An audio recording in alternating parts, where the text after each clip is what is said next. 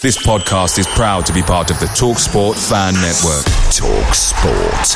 Powered by fans.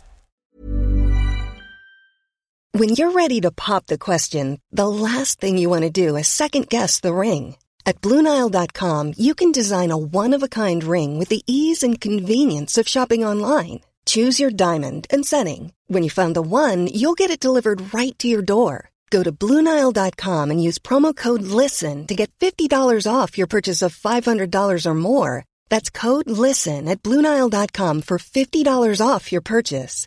BlueNile.com, code LISTEN.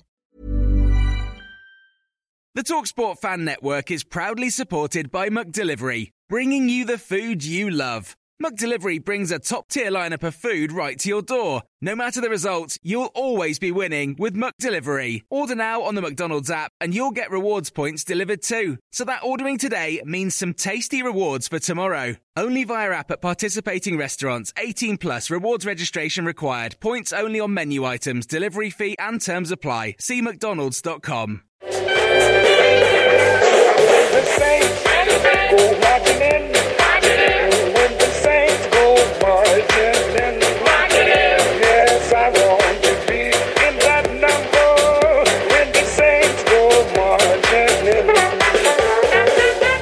Hello and a very warm welcome to the Total Saints podcast. We are the weekly Saints podcast, your home for all things Southampton Football Club.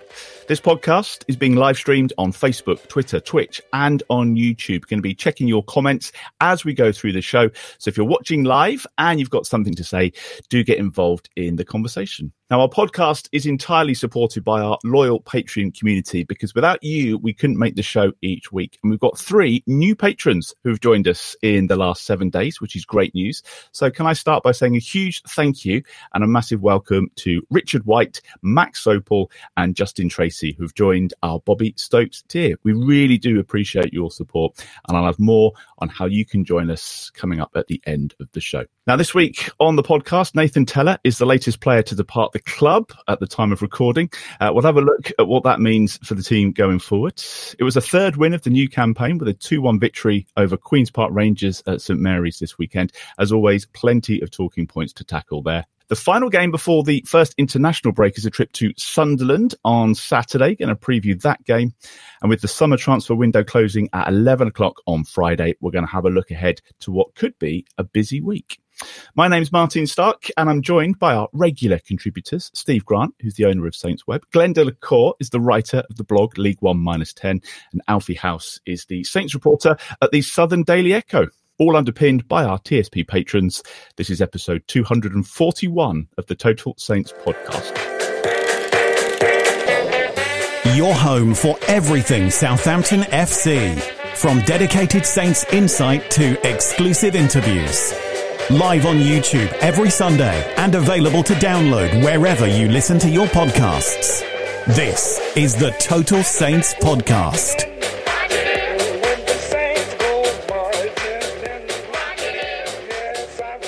Now, before we get into the football, last week we had a message from Paul, who was listening in New Zealand, which prompted our TSP Most Distant Listener Award. Paul is based in Gisborne, which is in New Zealand. Now, we worked that out to be 11,600 miles from Southampton. Loads of people got in touch, but we think 5 of you are based slightly further away than Paul. So in order of closest to Southampton, according to Google, hello to Josh Tizard, who's in Wellington. He says, hi, lads. I'm a listener from Wellington. I live approximately 11,740 miles away from Southampton. Born and raised Saints fan. And this is my 3rd season of listening to you on the podcast. So thanks for your message, Josh. Richard Sutcliffe is in Christchurch. He says, not wanting to hijack your podcast with Southern Hemisphere listeners, but I can beat the Gisborne guy as Christchurch is 11,848 miles away. Thank you, Richard. Another Richard North, is also in Christchurch. He says, I enjoy watching you guys on YouTube. I've supported Saints since 1974. I last saw Saints when visiting family back in 2018. My first and only visit to St Mary's. Game that day was Stoke. So, sorry, it wasn't a better game. Martin Hayward is in Balcouza, which is 11,912 miles away, says, "Hi guys, I love the show. I'm a regular listener and was originally from Woolston. I moved to New Zealand with my wife, a Kiwi girl, back in 1994. We thought that might be the furthest, but Misha Craig is on YouTube in Dunedin in New Zealand, which is 11,921 miles away. So we think that Misha might be the winner by about 10 miles. Shall we talk about some football? Yeah. It was confirmed first thing this morning that Nathan Tella has joined Bayer Leverkusen for 20 million. Another copy and paste on the official announcement said, although disappointed to lose such a talented homegrown player, etc., etc., etc. Glenn, I was surprised that it's 6 years he's been at Southampton. I can't help but feel a little underwhelmed by not only the move, but also his contribution in that time. It's not been very much. I mean, his main contribution has been for Burnley on loan. So, going from memory, he was kicked out of Arsenal Academy, or not taken up by Arsenal at 17, joined us, was in the academy for a couple of years, suffered a bad injury, which we obviously, supported him through. And he came back, and if memory serves, I think we gave him a contract whilst he was injured. He sort of extended his contract when a lot of clubs wouldn't have done. He got his chance in the Premier League under Ralph and really didn't do much. I think it was 40-odd appearances. I can only remember a couple of goals. And then it got to the stage where we were beginning to wonder if there was actually a player in there. He was 23 or something, despite the fact we were still calling him Star Boy, which I always found incredibly irritating. And he went up to Burnley and did really, really well at Championship level. And he came back. And I kind of thought that, this is the year that he's actually going to pay back some of that support that we've shown him over the 7 years. But 3 games and he's off. So this one actually annoys me more than Ward-Prowse leaving, or more than because he gave 10 years of his adult career, if you like. Livramento and Lavia were bought to sell on, so we kind of knew that was the deal there. But with this one, I think I was expecting him to sort of stay this year, but it's a great opportunity for him. It's a gamble by Leverkusen because they pay 20 million quid for a player who's not proven above Championship level. So, yeah, good luck to him. He's had through gritted teeth. It's annoying because it's a player who probably would have scored 15 goals if he'd been in the team this year, and we're now going to have to replace that. I know you've been looking at some of the stats today, Steve. Is 20 million good business for someone that doesn't want to be here and has been angling for that move pretty much all summer? Yeah, I think so. For a guy who is completely unproven, or, depending on which way you want to look at it, proven to not quite be at the level, maybe. So a club like Bayer Leverkusen, who are in Europe next season, putting that much money on the table for him, I find absolutely extraordinary. And we've done really well to get that fee for him, I think. Leverkusen are an interesting side. They look, at the moment, they look like the potential challenger to Bayern Munich this season based on their early performances. Dortmund look a little bit ropey, Leipzig likewise. But they've got Xabi Alonso as manager, who's seems to be very highly rated, seems to be kind of seen as the next Pep, or what, however you want to describe the next coming of sort of young coaches coming through. They've had this weird fascination with young English right wingers in the last couple of years, where they got Damari Gray from Leicester and sold him to Everton 6 months later, and they had Callum Hudson-Odoi on loan from Chelsea last season, who more or less did very little. Yeah, Tella going in basically to play exactly the same role. Yeah, it'd be fascinating to see how he gets on. But at the moment, I would say we've probably got the better of that deal in terms of the two clubs. But as ever, you never quite know. He might tear it up in Germany against the slightly ropier Bundesliga defences. But we'll see. And you'd assume Alfie, or in fact the club have said that they're going to look to actively replace him this week. So they would have known about this, and Russell Martin was, I think he said disappointed, didn't he? But you would think that they've got somebody in mind ready to go. Yeah, I think the price tag for Nathan Tella was set maybe 2 or 3 months ago. I think, as Steve alluded to, they've actually done quite well to get that exact price tag up to 20 million. Maybe it's 18 million up front and a couple add-on, not too sure. It was a bit of a meltdown, wasn't it, to be fair, was it Friday evening? On the internet, the news went out, must have been out about 11 p.m. and it was carnage on the timeline, sort of responding to it, people thinking that Ryan Fraser was the replacement, and I can certainly understand why they felt that way. But I think Ryan Fraser did really well to show supporters what he can offer this season. But yeah, Russell Martin said that he's not the replacement. But Ryan Fraser is not the replacement of Nathan Tella, and they will reinvest some of that money. I doubt they're going to spend 20 million quid on a player. That's probably not going to happen. But they would like to get somebody in. I know we've seen this Joseph Paintsil fella from Genk linked, but I don't know too much about him. It sounds like he's angling for Leeds anyway, so I'd rather probably not him if you could. But to sort of leap to the defence of Tella a little bit, well, I do agree with Glenn and Steve, but in all the interactions I've had with him, he's a great lad. Nobody's got a bad word to say about him. And I think it is a really good opportunity to go in and try and replace Moussa Diaby, who, as Aston Villa is showing, clearly is a very good player. It's a tough job. But yeah, I don't think you can hold it against him. I think the club have been sort of aware that he probably would leave for a while. Russell Martin said at the start of August that there's going to be players that play 3 or 4 games and they do leave. So yeah, we just need to see the club get somebody in quickly now, because we don't want to be in a situation like last August where you've got Gonzalo Ramos apparently at the door, Cody Gakpo at the door, and then none of them actually come in. So it's an important week. Do you think the mistake was loaning him out last season, Glenn, in hindsight? In hindsight, no, not really. I think it was a mistake not to bring him back. Apparently we could have brought him back, but we let Nathan the Genius decide not to do that. And instead we paid 22 million for Sulemana. My understanding, Glenn, is that Nathan didn't want to come back in January. Yeah, but it's all about what Nathan wants, isn't it? At some point we've got to think about, what does the club need? He would have been certainly no worse. You think about the rubbish we had playing on the wings last year. He would certainly have made a difference last year. Might not have torn it up or scored 10 goals or whatever, and we probably would have gone down anyway. Almost certainly would have done. But in hindsight, that was a bad decision not to bring him back in January, I think. But loaning him out at the start of last year, I think, was probably the right thing to do, because he had 2 years in and around the first team squad in the Premier League and not done anything. Well, we'll get on to all the transfer gossip and who may or may not come in. A couple of new signings as well to talk about as we go. A great win. Again, well, a win. We maintained the unbeaten start to the Championship season, beating QPR at St Mary's 2-1, winning at home for the first time since March, which was lovely.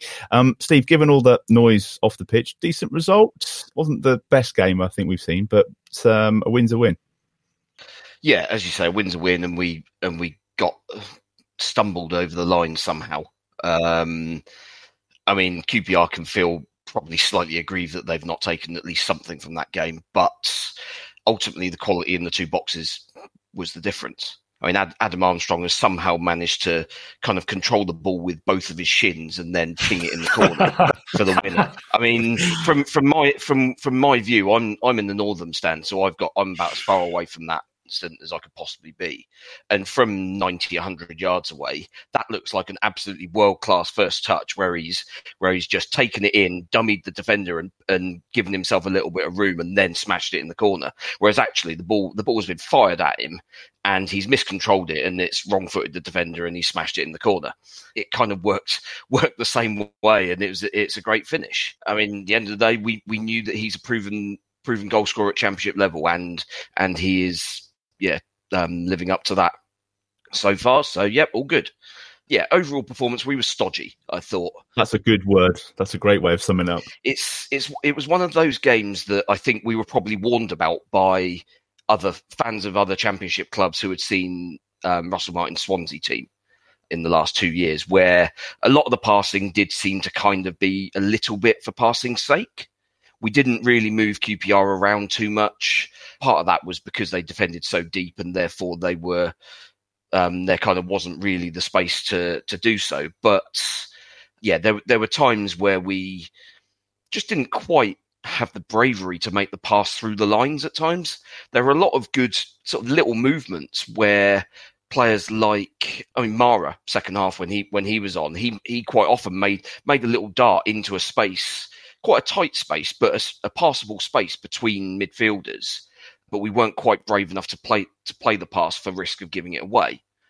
And that basically meant that QPR could kind of sit, and we were playing in front of them, and they were quite happy with that situation.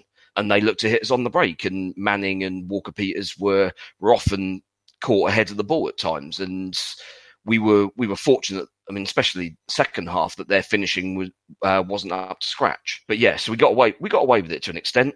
How much of that was kind of a little bit of confusion with the system where we had to move people about when Jack Stephens went off? Probably credit a bit of that, but I don't think we looked especially organised beforehand, to be honest. So, yeah, I mean, plenty to work on, but I think given the relative upheaval in the day or two before, I mean, we always knew there were going to be these games where there's going to be rumours and there's going to be people being pulled out of the squad at fairly late notice ahead of games, and it's going to be a little bit chaotic before the closing of the transfer window. And I think given the fixtures we've had so far, I mean, you take the run of our first 8 games, and if you were to pick any one of them where you knew you were going to be without both Teller and Che Adams, I think QPR at home would have been the one that you'd have chosen. And ultimately, we kind of got away with a slightly mediocre performance because of the quality we've still got in the final third. So yeah, I mean, I think ultimately, if you win when you're playing badly, you're not doing too much wrong. No, we'll look back on those points at the end of the season, hopefully, favourably. Glenn, I mean, Steve touched on it then, but both the goal scorers from last week were missing. Teller, obviously, having his medical. Che, head not in the game, or a lot of noise around him. For a rapidly depleting squad like ours, that had the potential to be an issue for a number of reasons, but they managed to pull together and get the result. Yeah, I mean, for every game we've played so far, the squad, the first 11 has probably been weaker every week, either through players leaving or, when Smallbone got injured, things like that.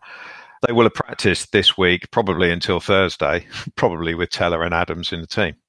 And then on Friday, they probably had to throw all that out and push Adam Armstrong back up front, where bizarrely, despite he's played his whole career there, all of a sudden, he looks so much better when he's got a little bit of space, if he drops into that number 8 position. And I think that was part of the reason we were stodgy, because he was sort of playing up front against Steve Cook and the other centre-half, and they're playing very deep. There was no space for him. So he was getting frustrated and trying to move into wide areas. So occasionally when Edozie had the ball, there was like no one in the middle.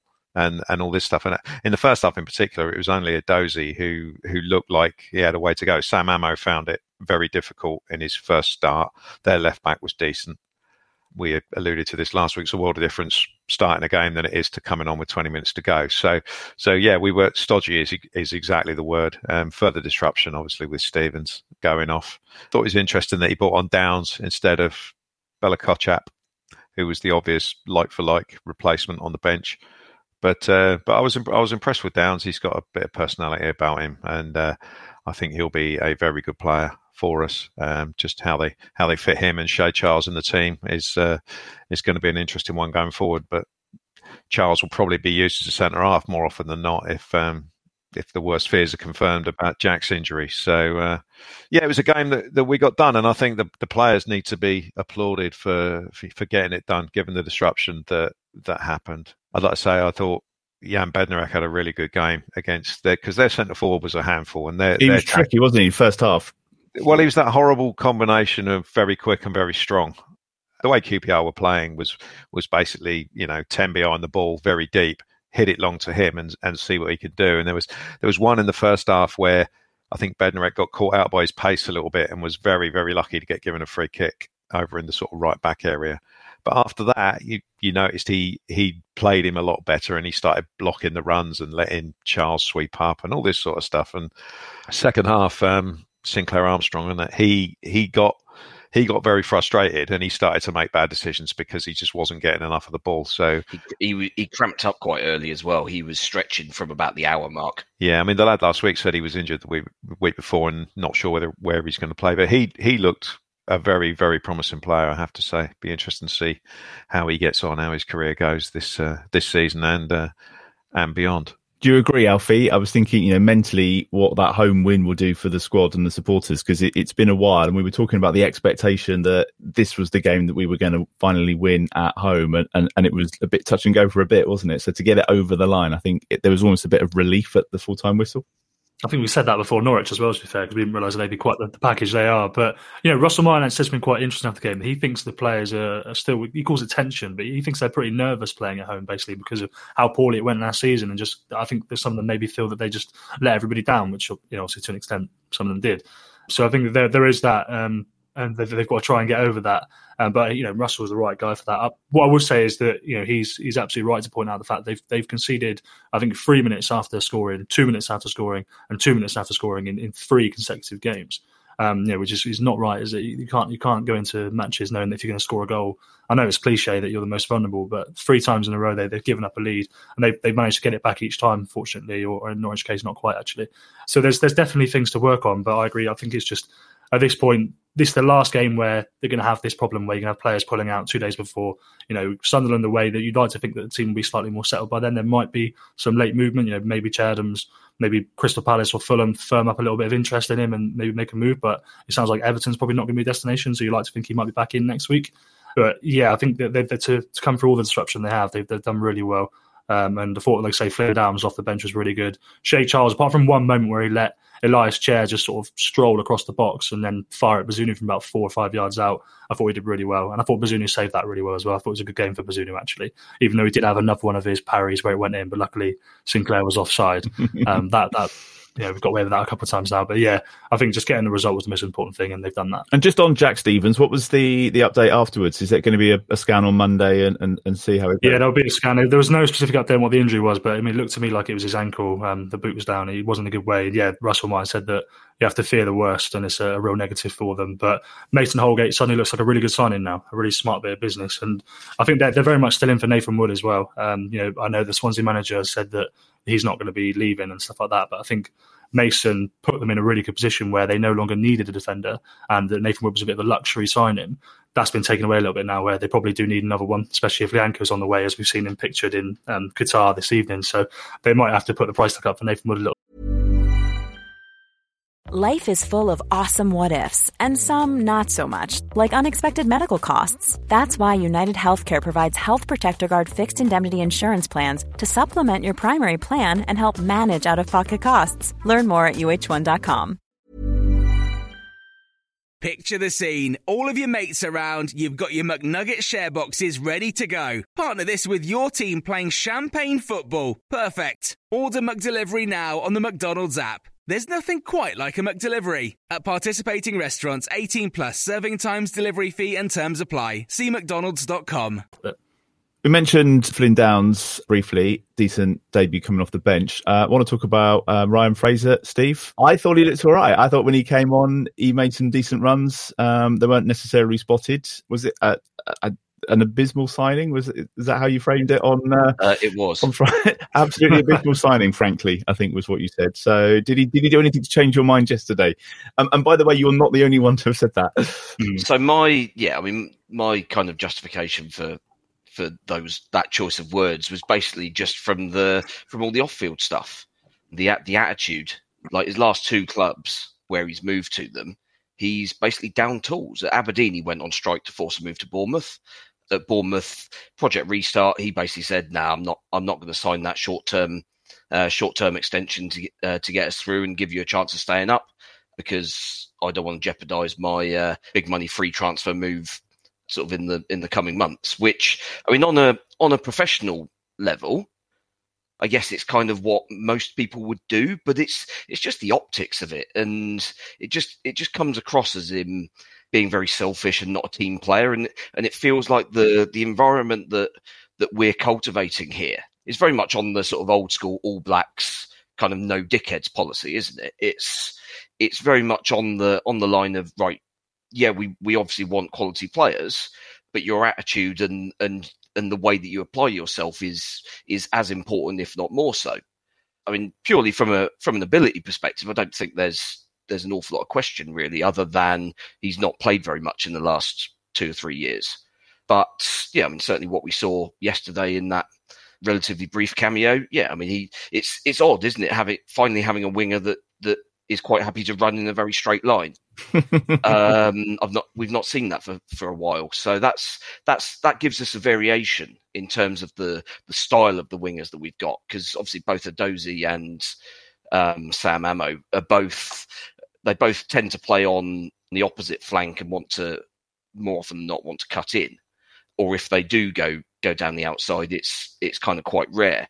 But Fraser seems to be the sort of guy who's going to basically just run past the fullback and try and put a cross in. quality of the balls in were very good. But our problem, as ever, is getting enough bodies in the box. Because unfortunately, Charlie Alcaraz wasn't. He's kind of the guy that's got to be the link. He's got to be the one from the midfield that is busting a gut to get in the box and support the attackers. And he just had one of his occasional games where he was just all over the place, and it just nothing quite fell for him. And unfortunately, when he's having those games, you do notice, because our attacking output drops massively. So yeah, that's somewhere. I mean, possibly. Maybe the answer is occasionally Stu Armstrong plays a slightly more advanced role. I guess we kind of see how Russell Martin kind of juggles with that over the coming weeks, because I'm sure there will be games where there's a bit of rotation just for freshness more than anything. We've got a midweek game coming up next week, and we get Ipswich. So I imagine there'll be changes between Saturday's game and Tuesday night. So yeah, maybe that's one of the ones where you take Alcaraz out the firing line and just try something slightly different. I think your tweet might have made it to the gaffer, Steve, because when he came in, he said that he's been made aware there's a bit of negativity around the signings, and he sort of launched a bit of an appeal to sort of get behind them. So maybe you've made it there. I mean, look, I'll always support players that want to come and play for us. It was just concern at kind of the character, really, and it's not even been an isolated incident. That's the main concern. If it's happened like once at a club 10 years ago, then okay, fine, things happen. But if you've done it, if it's kind of happened repeatedly, then that's a bit of a pattern and a slight concern for me. What did you make of the signing, Glenn? Were you a bit sceptical? Because we were saying we need people that have got a bit of experience to come in, and you think the young wingers might learn a bit from him, even if it's just a bit more of the dark arts or that will to win. I think he's going to add just some experience that we're lacking, really. On the pitch, I didn't really have an issue with it at all. I had the same concerns that Steve had for the same reasons. That's all there is to say, really, about it. You know, he's a Premier League level player, or he was. Certainly when he was at Bournemouth and probably in his first year at Newcastle. So to get a player like that to come in for depth reasons, if nothing else, I thought, yeah, it's a good signing from that point of view, because you've got, you know, Edozie, who's only 19 or whatever it is. So you've got Sam Amo, who's 15 or whatever. You've got very, very young players there, and we've all seen what happens with young players. They play a few games, they get injured. Then you've got to have someone to come in and do a job. And that's been part of our problem over the last couple of years. We just haven't had those players to come in. I mean, we've got, you know, Joe Aribo and Moussa Djenepo, who at the moment, and, you know, and certainly Fraser is a massive upgrade on them to come in and play that wide position. I mean, he can play both sides as well. So I was interested to see him play on the left, and Edozie got pushed right. So, yeah, it'd be interesting to see how that one develops, because Edozie is a lot more comfortable on the left as well. So if those two are in the team on Saturday, it'll be, which is probably what will happen. Looking at it at the moment, you know, looking at it right now, obviously things might change with players leaving and coming in and whatnot. But yeah, it'd be interesting to see how they line up. But exactly the same as Steve, really. Maybe not quite so vociferously, but exactly the same concerns that, you know, over time we'll see, you know, the true character will come out. So hopefully he's been sold as a player who's kind of lost his way a couple of years ago. Point to prove. Last couple of years, point to prove. Russell Martin knows him. So yeah, that's all good. We just got to hope that is the case, and he keeps his head down and proves us wrong. I'd put him forward for Player of the Week. I thought, considering he only came in on Friday and has not played much, came off the bench, and we started to look more of a threat down that side. I thought he was in with a shout. I think what he did do was he lifted the crowd, didn't he? Because it was a really flat same areas. It might have been 30,000 Saints fans, but to be honest, the atmosphere was really flat for 60, 65 minutes. And then I thought that as soon as he came on, you know, just getting at the fullback, getting crosses in, as Steve said, some really good deliveries. Obviously, nobody there to meet them. The crowd reacted to that, and I think that played a big part in the winner. Do you think the flat atmosphere was down to what had gone on with Nathan Teller and Che Adams? I just couldn't help but think that, you know, maybe everyone's a bit down on that. I mean, Saints tried. Well, I heard there was fighting in the chapel stand, apparently, or some altercation. I don't know if that's true. I don't know. But I found it, the club were, we had the 2 loan signings and we had Teller leaving, and it was like bury the bad news a little bit, and then they announced Will Smallbone's contract, and I'd be interested to know what everyone thinks, whether that sort of contributed to the slightly flat atmosphere, because it was very flat compared to the Norwich game. Well, I know the Norwich game was mad, and there were goals flying in all over the place. But I think, to be fair, the football would have played a part. Yeah, the football wasn't great in the first half. QPR came with a plan to kind of unsettle us, and to be honest, it pretty much worked perfectly. And as a result, we were I think as a fan base, it was like, oh, this isn't going to work. We're not going to score 4 goals every week. This is somewhat disappointing. So yeah, I think there's the energy that we showed in the Norwich game, I think, is what lifted the crowd. And as you rightly say, Alfie, when Fraser came on and he got down the line a couple of times, put some fizzing balls across the box, all of a sudden people got up a bit more. And yeah, we were just lacking that a little bit for the first hour or so, I think. But yeah, at the end of the day, we're still a fan base that's recently not accustomed to seeing winning football. So it's all a little bit alien to us at the moment, isn't it? I was fuming because I got caught in the downpour outside the ground when it started hailstone. And it ruined my mac and cheese. So I was in a foul mood for like the first 15 minutes, and there was nothing I saw on the pitch that was going to improve my mood. My t-shirt was still wet when I got home at about 8 o'clock. Oh, it's terrible. So, player of the week then, before we move on, Glenn. In my tradition of picking a defender, and I know no one else will, I'll go for Jan Bednarek. Good shout. Alfie? I guess in my tradition of picking Adam Armstrong every week, I should probably just pick Adam Armstrong again. So I'll do that. And Steve? No imagination at all, Alfie. I'll go for the... Ryan Fraser? That would be a turn up for the books, wouldn't it? No, I think I'm going to go for Ryan Manning for weirdness. Basically, there seems to be this very strange undercurrent within the fan base that Ryan Manning is having terrible games of football, and yet he's got 4 assists. We've got 10 points from 12. Both fullbacks are playing exactly the way that the manager wants them to. I mean, the slip against Plymouth and kind of a slip against Norwich, those can happen to any defender, and it's not that he's having a bad game. And I think, I think Manning and Nadozie in that first half were basically our only attacking outlet. And Manning and kind of Fraser and a little bit of Armstrong dropping deep, a little bit of Mara as well thrown into the mix were kind of the main attacking outlet second half. So we've got to remember, don't forget, our last promotion season out of the Championship, we had a left back who Danny Fox got something like 15 assists from left back, and yet all the fans hated him. It was mental. We do have this weird thing where we pick a player that suddenly we just don't like for unspecified reasons, and it's baffling. So yeah, he's my pick. Next up, Saints travel 315 miles north to Sunderland. It's a 12:30 kickoff at the Stadium of Light. I mean, fair play to anyone who's going to be travelling up there. We don't know too much about them, I guess, Glenn. I mean, we've had some decent wins against them over the years, but I don't think we'll go there and be too afraid, given I think they beat Rotherham 2-1 last week, maybe held Coventry to a draw at the weekend, so they haven't set the league alight. They seem to be a team in the image of their manager, Tony Mowbray, so it's kind of tough but practical, I'd say, as a team. I haven't seen too much of them, I have to say. I've seen their results, same as everyone else has, and it seems to be very close games. They lost at home to Ipswich on the opening day, and their only other home game was a 2-1 win against Rotherham, who were going to be one of the teams down in the bottom. So, I mean, Sunderland were in the playoffs last year and got knocked out by Luton, I think.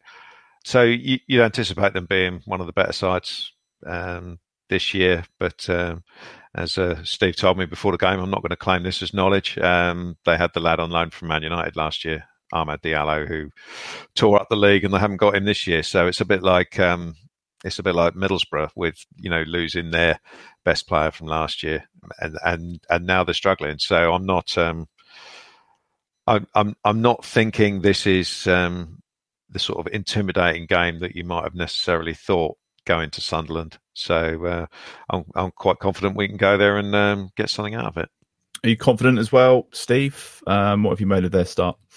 Yeah, I think so. I mean, they evidently don't look as potent as they were last season. They went on a really strong run at the back end of the season to sneak into the playoffs right at the very last minute, thanks to Millwall's collapse at home to Blackburn on the final day. So they properly sneaked in. They weren't really proper contenders as such, I guess, for the vast majority of the season, but they got their act together as a result of key attacking players. So Diallo, as Glenn mentioned, and also the centre forward Ross Stewart, who's out injured at the moment. I think he's probably going to be out for another month or so. And I think without those two, they're just lacking a little bit of a spark up front. Defensively, they seem to be relatively sound, as most Tony Mowbray sides are, I guess, in the Championship. It's when they get up to the top flight that they tend to struggle quite badly. But yeah, Sunderland, they look like they're going to be one of those sides who are hard to beat, but will probably give you a little bit of a chance, especially at home, because big crowd, and there'll be an expectant crowd, and they'll be expecting Sunderland to attack us. They won't want to see their team sit deep like QPR did and try and play on the counter-attack, because they're at home and they think they've got bigger ambitions than that. And I think that pressure brings a lot of difficulty for them, really, because, I mean, frankly, they only got promoted out of League One a year ago. And so for them to have got into the playoffs was a massive overachievement. They are the sort of away game that I think will suit us quite nicely. Because the fans, as I say, their fans will demand that they attack, and that should leave some holes at the back for us to exploit with our better players.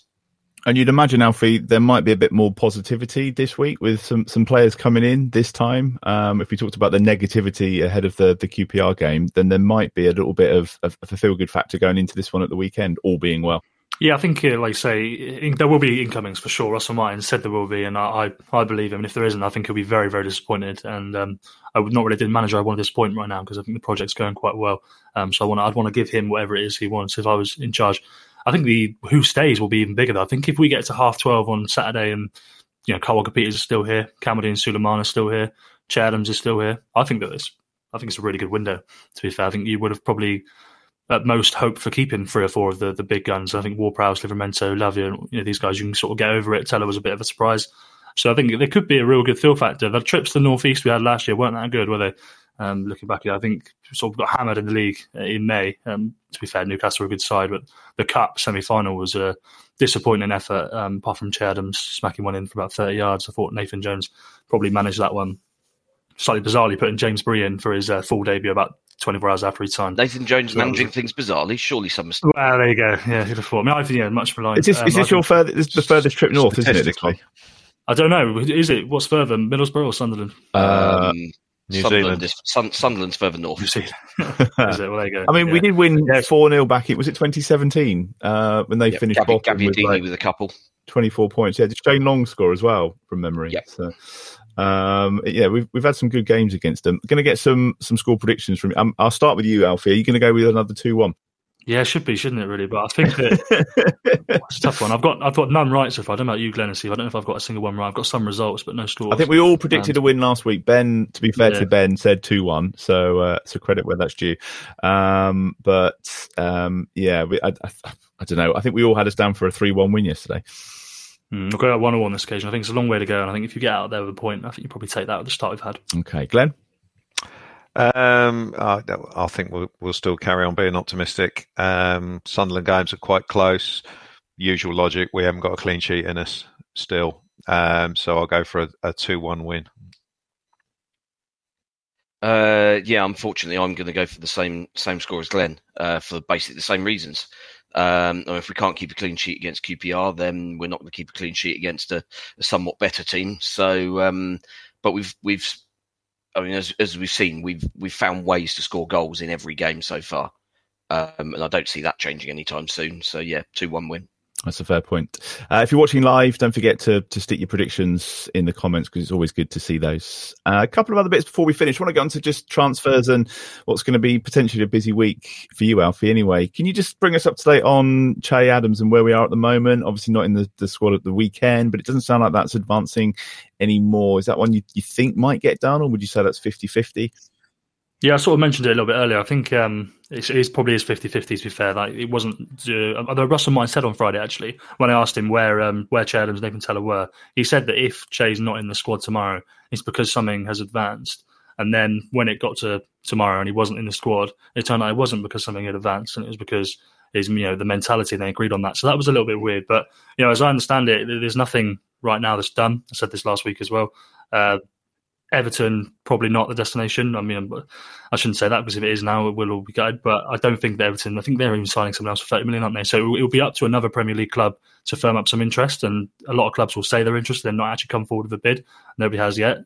So if I was Che, I'd probably just sign the contract, take the 3 years job security, take what I can presume is a little bit of a pay rise. I can only imagine. Take the seniority in the dressing room. And score a lot of goals this season rather than going to a club where you miss your first 2 1-on-1s, everyone hates you again. So I think that would be what I would do. It is an interesting one though, Glenn, isn't it? When you think back, and they've talked about bringing players in, and obviously the aim is to get promoted this year with a squad that is able to compete in the Premier League. The goal is still to be top 10. He's not a Premier League striker, right? So... if he was, we wouldn't be in the Championship. Problem is, you don't get to the top level not believing that you're a top level player. The reason he's got this far is because he believes in himself clearly, so he probably won't agree with that. Yeah, I always thought Che has the potential to be a Premier League striker, but his goal return, I don't think he's scored 10 goals in the Premier League for us in a season. I think he's been sort of 8 and 9, and but bear in mind we've been ropey. So, as a team, charitable description. We've not been great. We had the one season where where no one went to the games, where Danny Ings scored a lot of goals. We had that one season where we were half decent. I think his record over the last 4 years, you would probably say we would hope to have better if we got back to the Premier League. But I don't think you can really look that far ahead. You look at the makeup of the Championship. It's a tough league to get out of, and we have to look at this season. And this season, Che would be good for 20 goals, wouldn't he? You got to think if he stays. And it's everything else around the goals, isn't it, Glenn? Because you saw on Saturday that the attack just looked nothing. Absolutely, really with absolutely. He's the only player we've got who I think is comfortable playing up against central defenders and dishing out the stick that you need to dish out in order to help the team progress up the pitch.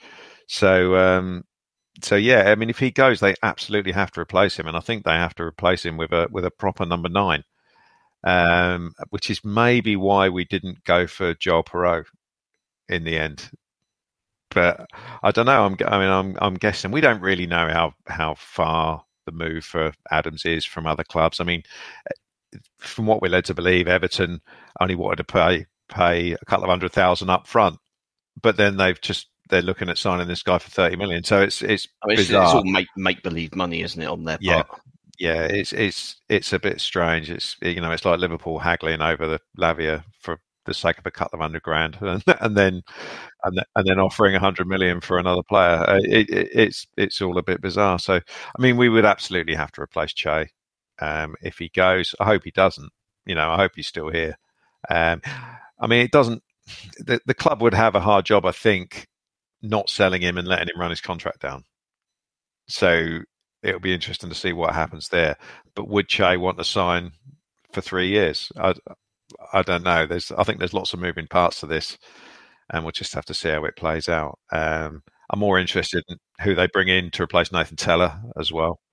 Do they need to if Sulemana stays? I've never really considered Sulemana as an option for this season because I just assumed he don't want to be gone. Yeah. But he's still here as it stands. And the big one is obviously Walker Peters. I noticed we got linked with Johnson from West Ham during the week, who is the sort of player who, I mean, I thought he was decent. I'm surprised he's not a first team regular at West Ham, and he's played right, left, and centre back.